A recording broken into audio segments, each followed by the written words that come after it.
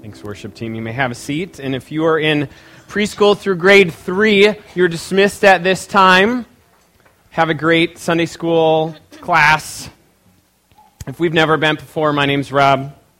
My son made my name tag today. Very proud. And if you're new, if you're just joining us, we're finishing up a series on forgiveness. We've spent several weeks talking about kind of the issues of forgiveness, the dimensions of forgiveness, how they relate to God, but how they also relate to our one another relationships. And so we're going to continue that. And so if I started a sentence with, a long time ago in a land far, far away, I hope you would say, ooh, he's going to tell us a story. And that's how we're going to finish this series on forgiveness. Now, you received on your chair, you should have received a key. If you didn't, look around you, maybe you're sitting on it.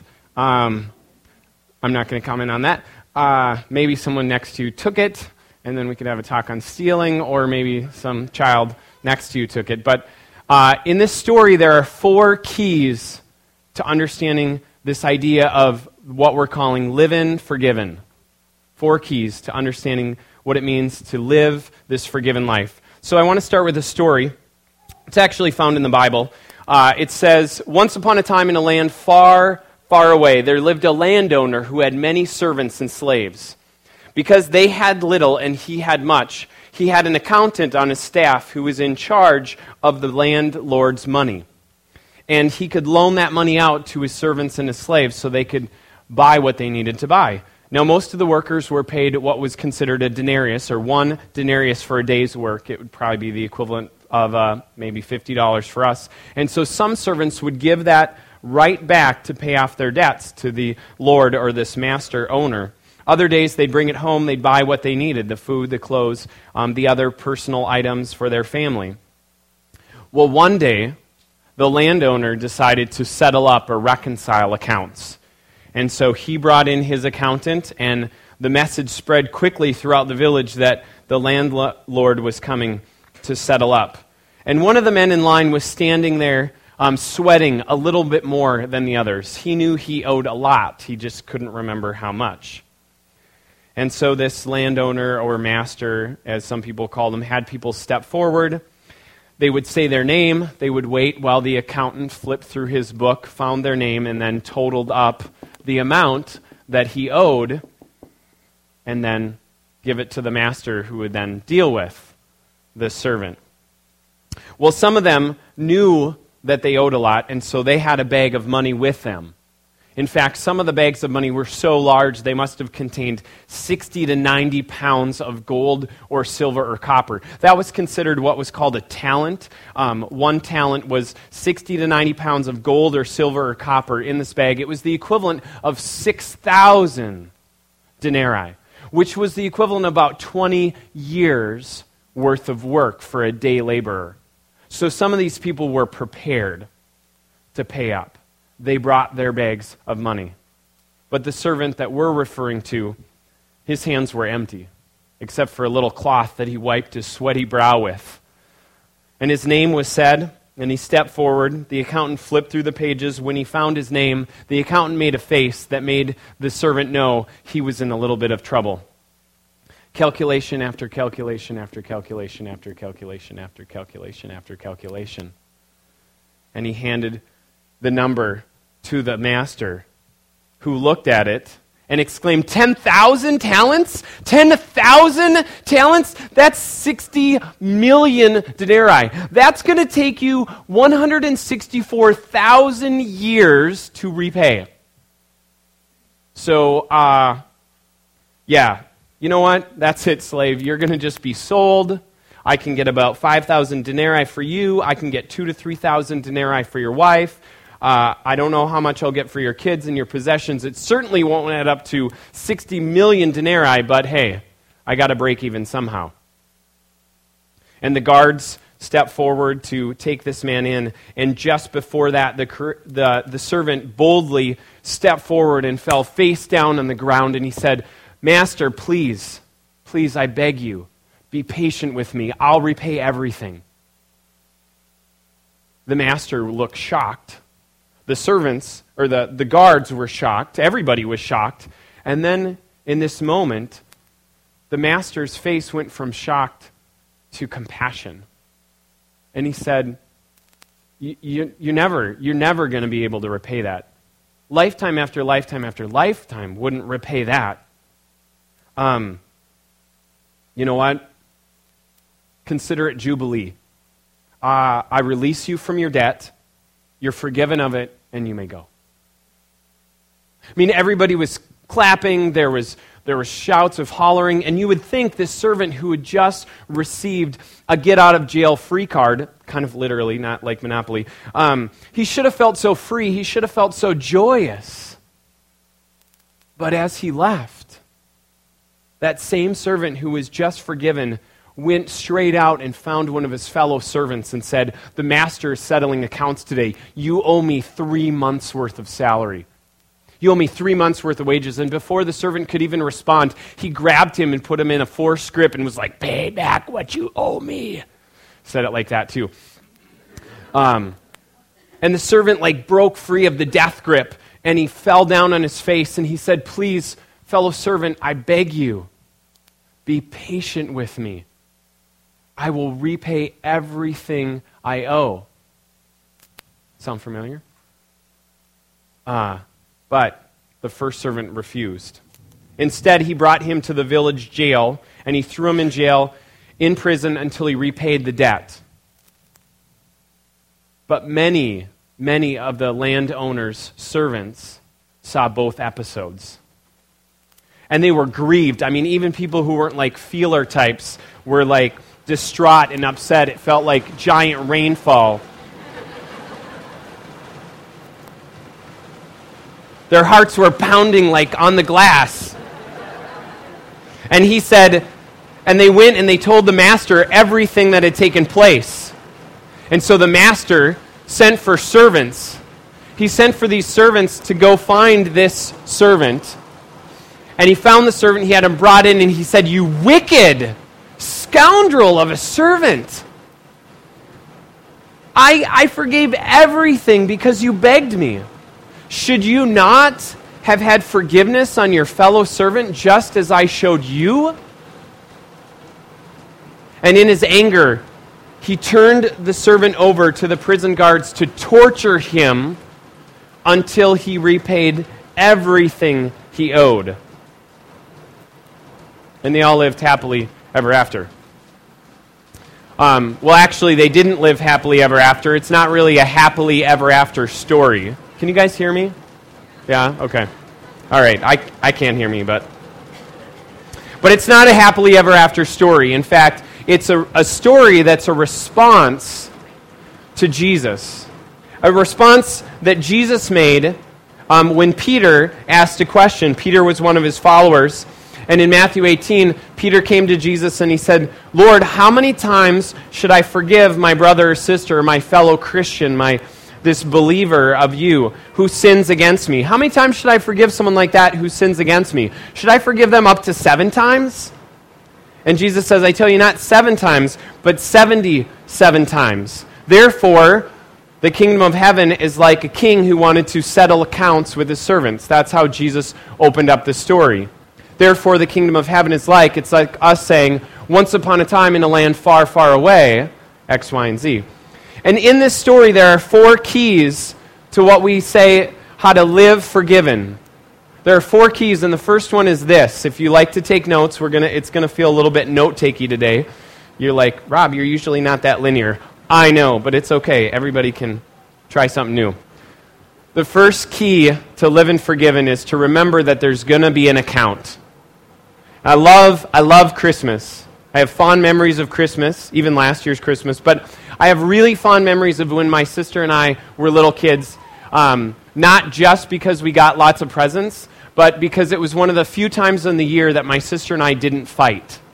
And there was a song that kind of went you better watch out, you better not cry, you better not fight, because you won't get any presents. And my parents, every other year, would threaten, "You're not getting any presents because you're treating your sister so horribly." Or sometimes, "My sister's treating me so horribly, there wouldn't be any presents." But guess what? Every year, there were presents. Now, I don't know how many of you were threatened. that you weren't going to get any presents, but did it ever actually come true? Most of us get presents, except one of us it came true for. I can tell. I can see you out there. And I think a lot of us, even some parents who love Jesus, they use it as like a little theology lesson. You know, you don't deserve any presents, but I'm going to give you grace. I'm going to give you presents anyway. That's like Jesus dying for you, and I certainly don't mean any disrespect by that. But we expect forgiveness to be like that.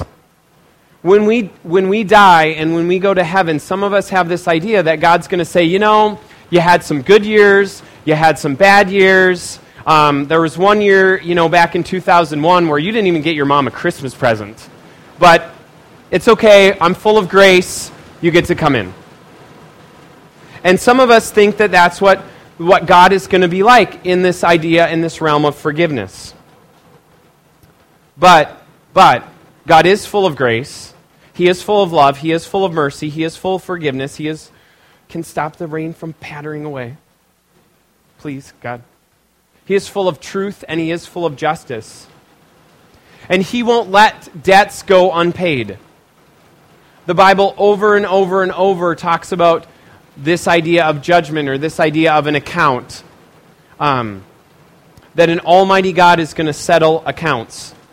And so some of us think we can bring our deeds up like a bag of money to God's grace and a scale of truth, and we can set that bag of money on, and it'll be enough. Like, here's all the good things I've done, and it'll outweigh the bad things I've done. Except that's not how the scale works. See, Jesus is like this master storyteller. And so He uses the largest number in the Greek language, which is 10,000, which doesn't seem like really big to us, but it would be like a million, billion, trillion, gajillion. So it would be today, for us, it would be like a gajillion something. So He takes the largest number that they would know about, and then He takes the largest amount of weight measurement, which is a talent, which would be like a ton to us. When we say something weighs a ton, we're saying it's really, really heavy. So He takes the largest number and the largest weight, and He puts them together. So it's like saying a gajillion tons are on this side of the scale, and you're going to bring your little bag of good deeds and set them on the other side and think it's going to weigh out. But some of us really feel like that's how God works. And so if you think, there's no way my good deeds can weigh a gajillion tons, that's what his point is. He's trying to say, yes, there's no way it'll weigh out. The writer in Hebrews says it really great in chapter 4, verses 13 through 16. He says this. He says, nothing in all creation is hidden from God's sight. Everything is uncovered and exposed before Him, to whom we must give an account. And if that makes your teeth chatter or brings up like judgment from maybe bad church experiences, there's an honesty in this accounting. Just like the servants had to come up and they had to know how much they owed. There's an honesty there. It doesn't have to bring fear, because it says, therefore, we have this great high priest, or this mediator, who ascended to heaven, who's Jesus. So let us hold firmly to the faith we confess. For we don't have a high priest or a mediator who's unable to sympathize or empathize with our weakness, but we have one who's been tempted in every way, and yet He did not sin. So it says, let us approach the throne of grace with confidence, so that we may receive mercy and find grace to help us in our time of need. So if you see a throne of judgment that is a gajillion tons on this side, and you think there's no way this judgment is just too great, then maybe you don't know what Jesus has done. But if at the same token, you see this throne of grace that will kind of allow anything to go by, then maybe you don't really know God, like the Bible describes Him. And so you can send me an email, or we can set up a time to chat. You buy the coffee, we'll talk about it. Because this idea that Jesus is saying, a gajillion tons on this side, and what's going to be on this side? Is it going to be your good deeds? And I would say, I hope not, unless you think your good deeds are pretty amazing, because it's like trying to say jump across the Grand Canyon. If you're a really, really, really good jumper, you can jump 15 feet into a 2-mile wide crevice. Or if you're just kind of a really not so good jumper, you've been a really bad person, you can like jump 2 feet. you're both going to end up at the bottom of the Grand Canyon dead. That's what he's trying to say. So that brings us to our second key, which is that we need to, in order to really embrace this life of living forgiven, that we need to embrace, or we need to remember what God has done for us. Because Jesus stepped on that scale to outweigh the gajillion tons. Because he lived this perfect life, he paid for those sins. He takes away those sins. And so when God looks at us, he doesn't see someone who's a sinner. He doesn't see someone who's done tons of bad things. He sees the Son of God. He sees Jesus in our place. And God chooses not to remember the bad things we've done. That's good news. The gajillion tons all of a sudden come off the scale, and Jesus steps in and sits there. And God has poured out, in the same way he's poured out his grace and his forgiveness on us, like over and over and over. It would be like taking pitchers of water and walking up to Duluth and pouring them into a giant bowl that's known as Lake Superior. That's a lot of water. And when we remember what God has done for us, it's like he's forgiven us that much. He's forgiven us like Lake Superior. But then somebody comes into our lives, and they take a little cup, smaller than this usually, and they say, "Can I have some water?" And what they're saying is, "Would you forgive me for that offense?" And 3 months' wage, like our story says, it's not a small amount, but it's recoverable. So we say, "Will you forgive me?" And when we see that offense as something really big, it's really hard for us to forgive. So maybe it looks like this. From our point of view, when someone hurts us or sins against us or wrongs us, we kind of think of it from the distance between Minneapolis to Chicago. If you've ever walked Minneapolis to Chicago, I have one friend who has, it's kind of a long way. Even if you drive Minneapolis to Chicago, it's still going to take 6, 7 hours, unless you speed, which then you're going to get pulled over, and then you're going to have to pay Wisconsin fine right there, and it's going to take longer anyway. But that's kind of what we think of when someone wrongs us. It is the distance between Minneapolis to Chicago. Do you realize how far that is? But when we remember what God has done for us, it's like he zooms out. And he doesn't just zoom out to like the United States. In fact, he doesn't even zoom out to like the satellite. So that's okay. I think we can go backwards. There you go. It's not even like he zooms out to here. For God, it's like he zooms out to the distance of the sun. So now how far is Minneapolis to Chicago when you put it in light of the sun? Now it's like saying you have this huge body of water known as Lake Superior, and someone is walking up to you saying, "Will you forgive me?" And all they want is a dip of that cup of forgiveness. That's what Jesus is trying to say when he says, if you don't forgive others, I can't forgive you. And so when we remember that, it's not that the offense doesn't matter. It's not that the distance between Minneapolis and Chicago isn't a distance. It's just that in light of what God has done for us, should we really withhold it? It's a fraction of grace. Which brings us to our third key of living forgiven, which is that we hold it. Verse 33, the story that I shared from Matthew 18, the landowner brings in this guy who has been withholding the forgiveness or kind of went after somebody else, and he said, "Isn't it necessary? Isn't it necessary for you to forgive? Isn't it necessary for you to show mercy?" And then in his anger, he sent the man to prison to be tortured until he had paid the entire debt. And as much as we'd want verse 35, the next verse, to be removed from the story, it's not. Jesus says, that's what my heavenly Father will do for you if you refuse to forgive your brothers and sisters in your heart. I mean, the disciples got that this was necessary. That's why Peter wanted to ask the question. He wasn't asking it arrogantly. He wasn't asking it in a self-righteous way. He was asking it honestly. He went to Jesus and he said, "Okay, I get this. We're supposed to forgive. So how many times, Jesus?" And he could have said 3 times because other rabbis said 3 times, but he says, 7 times? Is that enough? And now Jesus had just talked about how we're to reconcile with others. And so if you misinterpret this, it could sound like 3 times. In Matthew 18, verse 15, it says, "If someone who's a fellow believer sins against you, then you should go to them alone and show them the fault. And then if they confess, then you're made right with each other. But if they don't confess, then take somebody else. Take 2 or 3 witnesses to prove it. And if that doesn't work, and if it does work, you've won them back. But if it doesn't work, then bring it to the assembly, to the gathered people. But then if that doesn't work, then they're out. That's how some people interpret these verses right here. But I would submit to you that this is really about reconciliation. This is really about trying to make things right between 2 people. And so it's not 1, 2, 3 strikes, you're out, but it's you go to that person, and if it's made right, you've reconciled. And now nobody has to know, and it's beautiful. And if that doesn't work, then you bring somebody else, and if it's made right, then you've reconciled, and it's beautiful. And if that doesn't work, then you go again, and if they make it right, now it's reconciled, and it's good. And if they say, ask for forgiveness again and again and again, that's what Peter's trying to say. So if they confess and they repent or they say, I'm sorry, are we supposed to just continue to do that? And Jesus says, yeah, you are. He says not up to 7 times, but 77 times.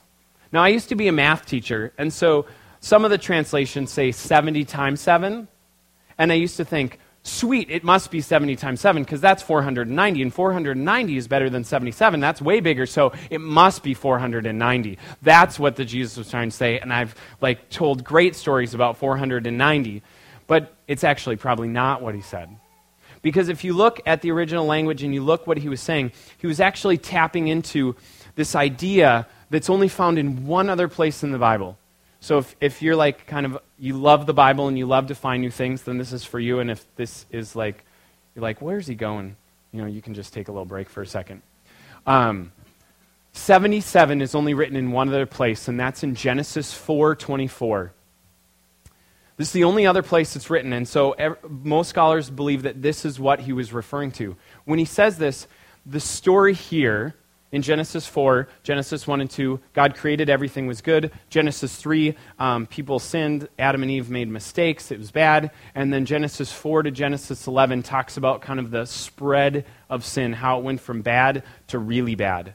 And so in the midst of this guy named Lamech, who's a great-great-great-great-great-great-grandson of Cain, probably the first guy to take 2 wives because it's especially noted there, is in this fit of rage because someone has wronged him. And he says, if Cain has been avenged 7 times, then Lamech 77 times. And he is arrogantly saying, you know what, if Cain took revenge, which he did, Cain was this brother of Abel, and in his madness, he killed his brother. He's saying, if Cain can avenge that much, guess what? I'm going to avenge 77 times that much.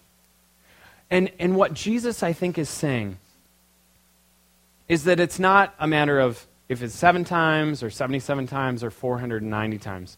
I think what he's saying is that our idea of forgiveness needs to be as exaggerated, needs to be as extravagant as the same idea of Lamech being revengeful. As Lamech was saying, getting really upset and being aggressive to avenge, I think Jesus is saying we need to be that aggressive to forgive. The point isn't to count it up. The point isn't to go 1, 2, 3, 4, 7, you're done. Or 77, 76, 77, you're done. Or 479, 489, 90, you're done. The point is, if we're counting, then really, I think what we're doing is we're postponing revenge. That if really we're keeping track, that it's more about getting revenge than it is about forgiving. Our willingness to forgive should be limitless. Now, that doesn't mean, and some of you have heard this throughout the weeks, but that does not mean that limitless forgiveness means limitless abuse. That we can have limitless, ongoing forgiveness, and it does not exclude responsibility, confession, justice, or restitution. There is a justice from God that we can hold in one hand, and yet we can offer forgiveness in the other. The two do not have to be exclusive. Could we be hurt again? Yeah, we could. We could. And some of you are holding on to your forgiveness, and you're trying to decide, is it worth it to really let this go? Because what if it happens again?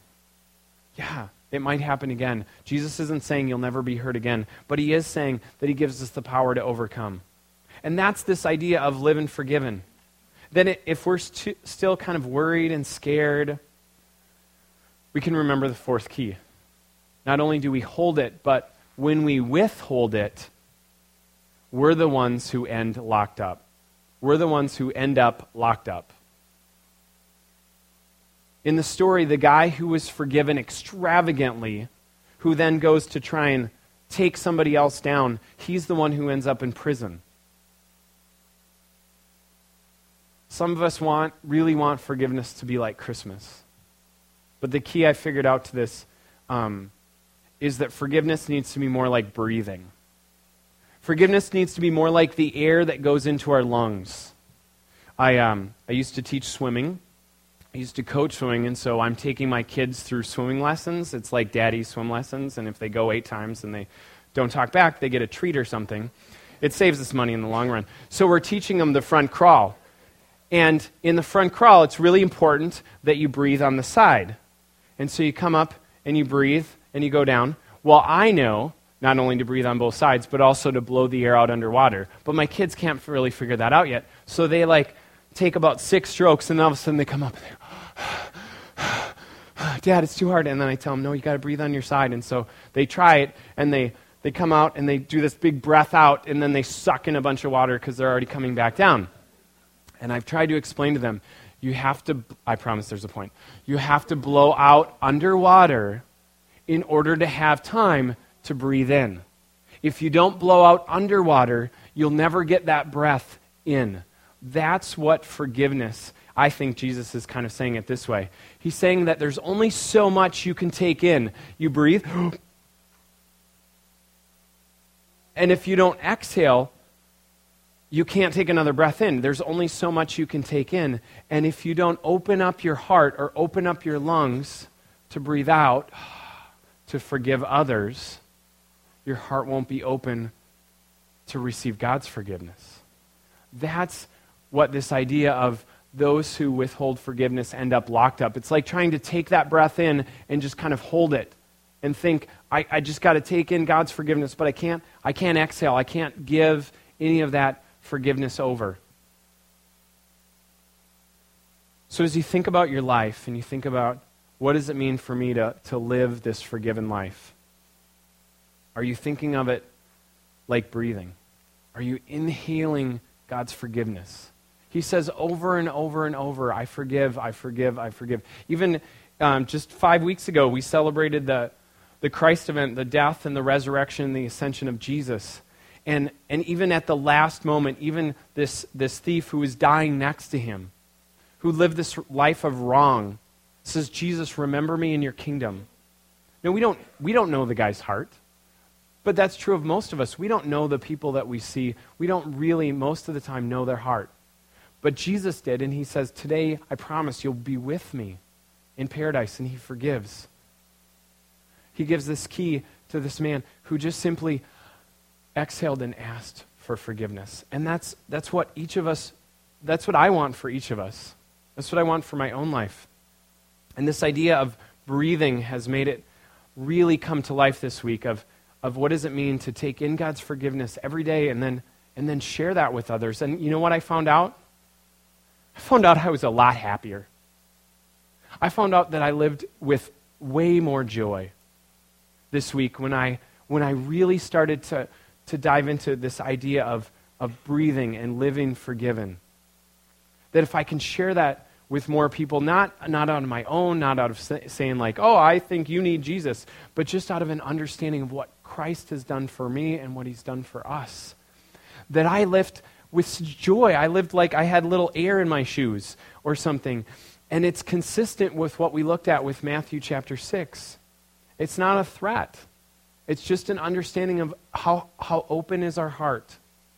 If we forgive people when they sin against us, then God forgives us. But if our heart's closed, then God's not going to be able to get that breath in, to get that forgiveness in. And I want us to have that joy. I want us to walk around, and I don't mean this tritely, but I think it's kind of true. I want us to walk around like we got a get out of hell free card. But it's not free like cheap. It's free because Christ paid for it, and he offers it to us. And we can walk around knowing that we're released. If forgiveness is still something that is challenging to you, or you want to explore it more, we'll probably have a life group go through that at some point. So give us a call or send us an email and say, you know what, I really need to explore this further. We're going to go into a moment of prayer and praise right now. And I just encourage you to take time away from the people around you and just ask God, am I really breathing in your forgiveness, God? Am I withholding it in some way? Do I think that it's something that I can't grasp, or do I realize that I have the key because Christ gave it to me, because Christ offered that forgiveness? And Christ says, whatever we lock up on earth will be locked up in heaven, and whatever we free on earth will be freed in heaven. So God, give us discernment into our lives. Holy Spirit, speak to our lives right now about what this story teaches us about living forgiven. Help us who've accepted that to walk around with joy.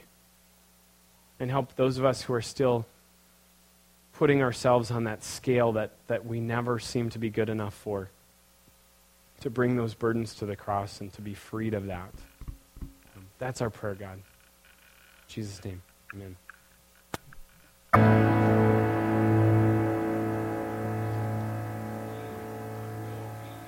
Into the marvelous light of Jesus. May you walk into the forgiveness that Jesus gives, and may you walk into the newness that he brings. Because God's mercies are new every morning. If you need prayer, please come up and pray with somebody, and have a great week.